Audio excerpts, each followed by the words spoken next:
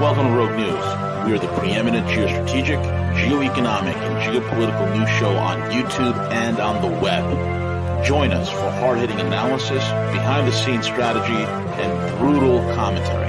Find out why many consider us the place to get their news and information. Check us out at roguenews.com. Follow us on Twitter at RealRogueNews, Facebook, and most of the popular podcasting apps. Most of all, remember to subscribe, like, comment, and share.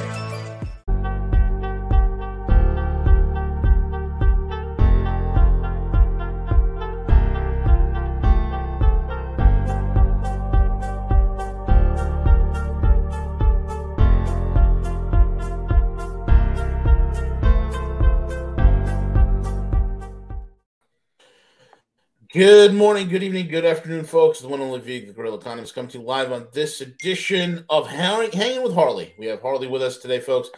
And you can find Harley over at the LaRoucheOrganization.com, as well as the SchillerInstitute.com, SchillerInstitute.com. Folks, if you've missed last week's institutional conference they had on April 15th and 16th, just go to the Schiller Institute and click the watch here. You can see it, and you'll be able to see the entire conference. It's really amazing. Lots of things happening globally right now, so we're glad that Harley's here. And before we went live, Harley said something that's very, very true, and that is things are happening, and it's fast, and it's furious. Harley, welcome back. How are you? Hi, V. Good to be with you. It's always a pleasure to have you on, Harley. Where would you like to begin? Well, there are a couple of things that we should talk about, including the economy and the Ukraine situation. And I have some new information on what's being proposed by NATO at a point where they don't really have an army in Ukraine to do much with. But I want to start with something that just came out from the congressional hearings on the Hunter Biden case. And for the most part, this is being treated in the media as ho-hum. There's nothing there. Biden got a pass. But what came out just in the last hour was the testimony that former acting director, CIA director Mike Morrell gave to the House Judiciary Committee, where he said that he received a phone call from a top Biden campaign advisor named Anthony Blinken, who had told him that he believed that the whole Hunter Biden story was possibly Russian disinformation. And then he sent him a USA Today article that said precisely that. And Morrell testified that this triggered in him the idea that there probably should be some intervention to expose this as part of a disinformation campaign. Now, we know that the so-called 51 former intelligence agents who signed on to this letter did so just because they hated Trump and were part of the whole Russiagate operation. And there's not a whole lot that's new in this story, except for one thing. It makes it clear that there never was Russian intervention in the U.S. elections. It was Democratic Party. It was Biden and a collaboration between the Obama-Biden networks with the intelligence community. That's who's interfering in U.S. elections. And I think this makes the point very clear that that's the case. Yeah, absolutely. I mean, all of this is coming to account, and I think more and more people in the public spectrum are starting to understand this, Harley. Well, it's hard to miss. I mean, but when you have someone like Jeff Gerth, who's a longtime New York Times correspondent, writing a 24,000-word article for the Columbia Journalism Review, which is considered the gold standard for journalism publications. And he went through in something called The Press versus the President, that it was a combination of the mainstream media, the intelligence community, and the Democratic Party that cooked up the story on Russiagate and passed it back and forth, treating each other as serious sources. And then we see these same media who are exposed in this, taking the Seymour Hersh story and saying, well, Hersh, who can trust his sources? Well, Jesus. Hirsch's sources have proven to be accurate for the last 50 years, Yeah. whereas virtually all the sources quoted by the Washington Post, New York Times, CNN, The Guardian, and so on have proven to be liars and disinformation experts. Sure. So, it's not surprising that people are beginning to see through it. Yeah.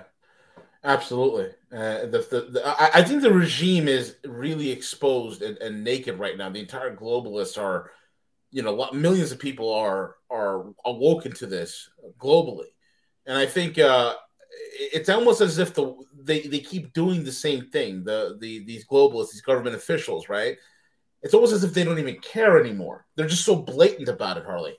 Well, they're arrogant and brazen. But Yes. I talked to someone from the Democrats abroad who lives in Germany today, Mm-hmm. and she was completely destabilized. She just said, I don't know what we're going to do. Biden is terrible. I'm scared about Bobby Kennedy Jr. I'm scared about Trump. I'm scared about Harris. Oh my I'm God. scared of the voters. I don't know what we're going to do. And I said, it's simple, change policies. Mm-hmm. You're pushing policies in conjunction with the Republican Party in the Congress that are hurting the American people. Don't be surprised if they come back and bite you. Now, let me go into this quickly, this thing on Ukraine, because it's really interesting. We've talked before about the role of the Atlantic Council, which was set up in 1961 as a bridge between Europe and the United States, sort of a CFR meets Chatham House type think tank, funded by the British Foreign Office, the US State Department, and all the corporate cartels. Now, they've been totally out front on the Ukraine war that this must continue, it must escalate, Russia must be destroyed. And now they've just produced something called Memo to NATO Leaders for the next NATO summit, which is in Vilnius, Lithuania on July 11th and July 12th. Now, the two authors for it give it away. One is Ian Brzezinski, the son Oh, of, there you go. and the other is Alexander Vershbow, who is a former ambassador to Russia, former Deputy Secretary General of NATO, and he's also an Atlantic Council Fellow. And what they write is that this summit must deliver something real, not just talk, because what's at stake is Ukraine's sovereignty and independence. Well, those were lost in 2014. Correct. And not because of Russia, but because of Victoria Nuland in the United States. Secondly, the international order's endurance is at stake. Can we sustain a campaign against Russia? Nuclear coercion's effectiveness is at stake. And it's unclear whether they're talking about Russia's coercive use of nuclear weapons or the US. And then the last point is Russia's evolution as a part of the evolution inside the democratic and international order. And they quote none other than Zbigniew Brzezinski on this, saying that Russia cannot be expected to be peaceful until the Russian Empire is broken up. That's the strategy. And then the final point they make is NATO's credibility is at stake. So what do they propose? Fortifying the eastern flank, which means American troops and weapons on the eastern or the western border of Russia. Fully endorse Ukraine's war aims, including taking back Crimea. Significantly expand economic sanctions on Russia. I'm not sure there's anything left to sanction in Russia. Jesus, these people are idiots, man. Well, and then listen to this. Increase NATO members' ability to produce weapons.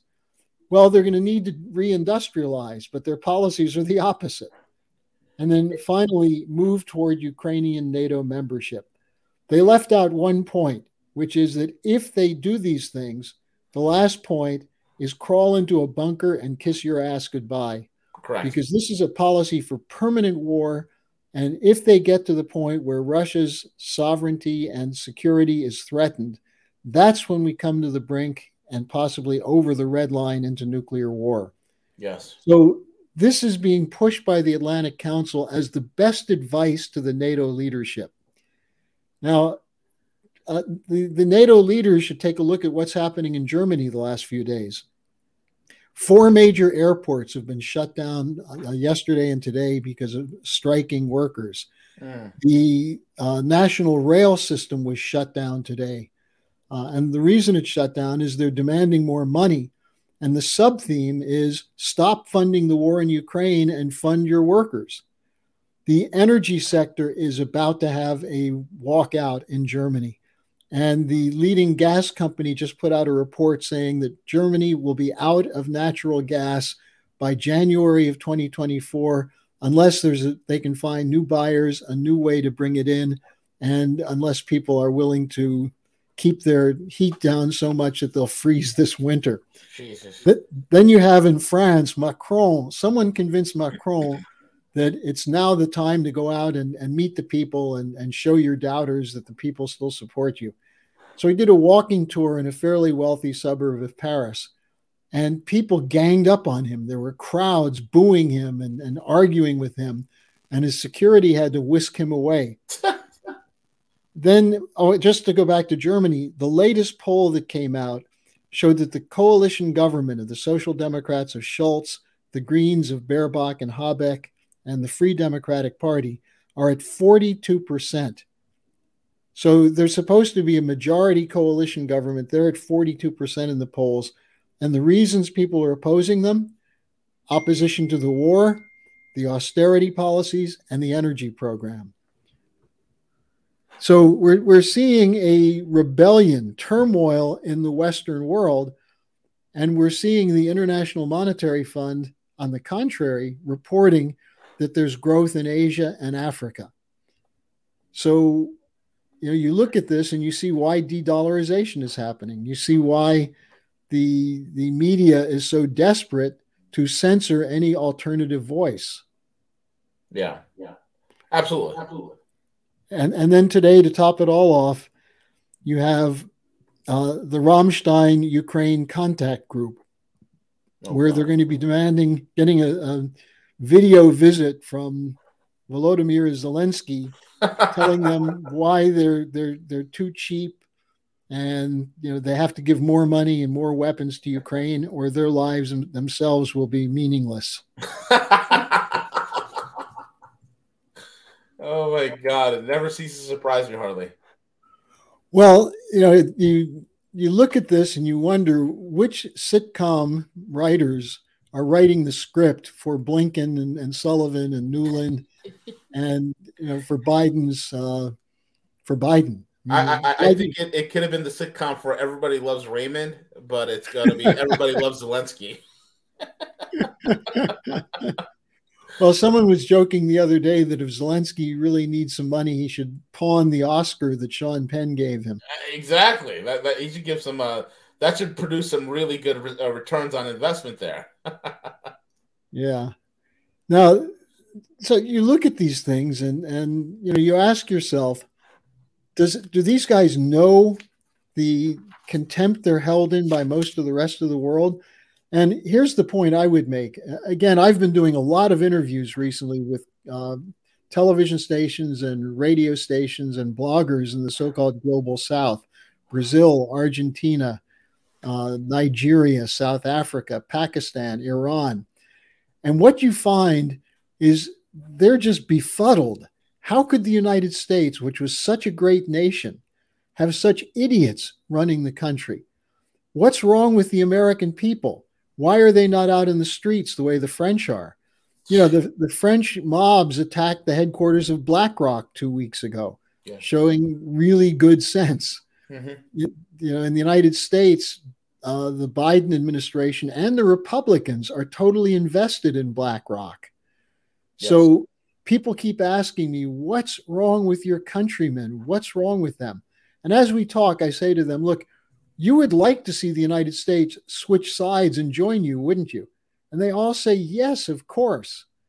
And I think there was a very interesting comment from Bobby Kennedy Jr. when he announced his campaign a couple of days ago, where he was saying, people are asking, why is China popular in the global South and the United States not? Mm-hmm. When we go into a country, we bomb its roads, its airports, its power plants, yes, and its rail systems. When the Chinese go in, They build them. That's why they're turning to China. And so I think that's something people in the United States should know. It's not that they hate us, they hate what we've done to them. Correct. And they wish we were back as the America of the American Revolution, the America of Lincoln, of FDR, of John F. Kennedy, even the America of Dwight Eisenhower. Yeah. Yeah, Now, exactly. I see on the screen a very important development from 2 days ago. Marcy Kaptur, a Democratic Congresswoman from Ohio, introduced a Glass-Steagall bill, Return to Prudent Banking Act. Oh, really? Yeah. And this is now before the U.S. Congress. It's something which would actually create the basis for ending the bailouts of the speculators and separating the investment banks from the commercial banks so commercial banks could do their real business, which is take deposits from their clients and use that money to fund investment into the real economy, as opposed to letting that money flow into the financial instruments that are completely worthless. So Kaptur introduced it. We're hoping that we'll get some co-signers in the next couple of days. We're trying to remind Donald Trump that he endorsed Glass-Steagall in October of 2016. There's a Glass-Steagall bill that's now in front of the Swiss Parliament because Switzerland is basically, the government is in hock completely to bailing out Credit Suisse. Oh, yeah. There's only one major bank now in Switzerland, UBS, and it's because it's taking over Credit Suisse. The government has to bail it out and bail it out for hundreds of billions. The German government's looking at something similar with Deutsche Bank. So Glass-Steagall is not only a way out for the United States, but a global Glass-Steagall push would be a way for the United States to get back into good graces with the countries we've been looting for the last 40, 50 years. Mm-hmm. Now, China has a kind of Glass-Steagall. It's not the same legal structure, but what they do is if people in commercial banks start speculating with their depositors' money, they go to jail instead of getting bailed out. Yes, exactly. And I always use the example, if you want to gamble, go to the racetrack or Las Vegas, but don't expect to get bailed out. Exactly. Over here, they get not only bailed out, but they get rewarded. You get bonuses. You get a golden parachute. It's wonderful. They get cover stories on Forbes. Absolutely. How genius they are, and how effective they were in running a company to the ground, Harley. And if only the Congress understood this. And of course, the Congress understands it because these are the guys who pay the money for the campaigns. Both parties are deeply in debt. Yes. To the financial and insurance and real estate cartels. Correct. And, when someone asked me the other day, this seems like a no-brainer. Why won't Congress pass that? I said, look who funds them. Mm. Look how viciously the American Bankers Association fought 8 years ago when we had the National Caucus of State Legislatures had a resolution to support Glass-Steagall. And the president of the American Banking Association went to their conference and told them, your states will be cut off for funds if you support this measure. So this is not only big business, it's cutthroat. And the bankers they've fought for 40 years to get rid of Glass-Steagall, starting with the Volcker policy under Jimmy Carter, the controlled disintegration strategy of the Trilateral Commission, which then became George Bush became the head of the Blue Ribbon Panel on deregulation. Under Clinton, you had the final repeal of Glass-Steagall, and since then we've been on a roller coaster of the casino economy, including Clinton himself. And people probably forget this, but Clinton was bragging about the great recovery from the dot-coms, and as he was on his way out the door, they blew out. The whole dot-com sector was a complete crash in 2000, 2001. And when Bush came in, that's what he was facing. And what did he do? He gave the keys to the Federal Reserve to the universal banks, the too big to fail banks, and they ran up a huge debt. And then when that blew up, they got bailed out and the homeowners got kicked out on the street. Yeah, absolutely. Harley, anything else that is on your radar? Well, let's see. There are always more things that you forget. Just the G7 foreign ministers meeting that just took place in Japan. Yeah. Blinken, in his speech, talked about the wonders of our common cause, our great joint mission to defend democracy, the importance of remaining unified for a Ukrainian victory, and how we have to confront the tyrannies and authoritarians such as Russia and China. Now, in a press conference, he was asked by a Japanese reporter, and it was translated into English, but he pretended he didn't understand the question. Is he aware, when he talks about our great common cause, that governments here that are listening to this have been spied on by his government, as revealed in these recent Pentagon papers? And Blinken pretended he couldn't understand the translation. But that's the kind of world we live in, where some reporters, some governments are now speaking the truth. And it leaves Blinken stammering. Biden doesn't get the question. It probably enrages people like Newland to the point that they're planning on which country should be bombed next. Yeah, exactly. These people are insane. Well, actually, there's one other thing on this. Sure. For people who say these guys either planned this entirely, well, if they planned it, they didn't expect this kind of reaction against it, or that they don't know, that they really don't know what's going on. Well, Janet Yellen, in a couple of interviews recently, admitted that U.S. sanctions are the cause of the undermining of the U.S. dollar.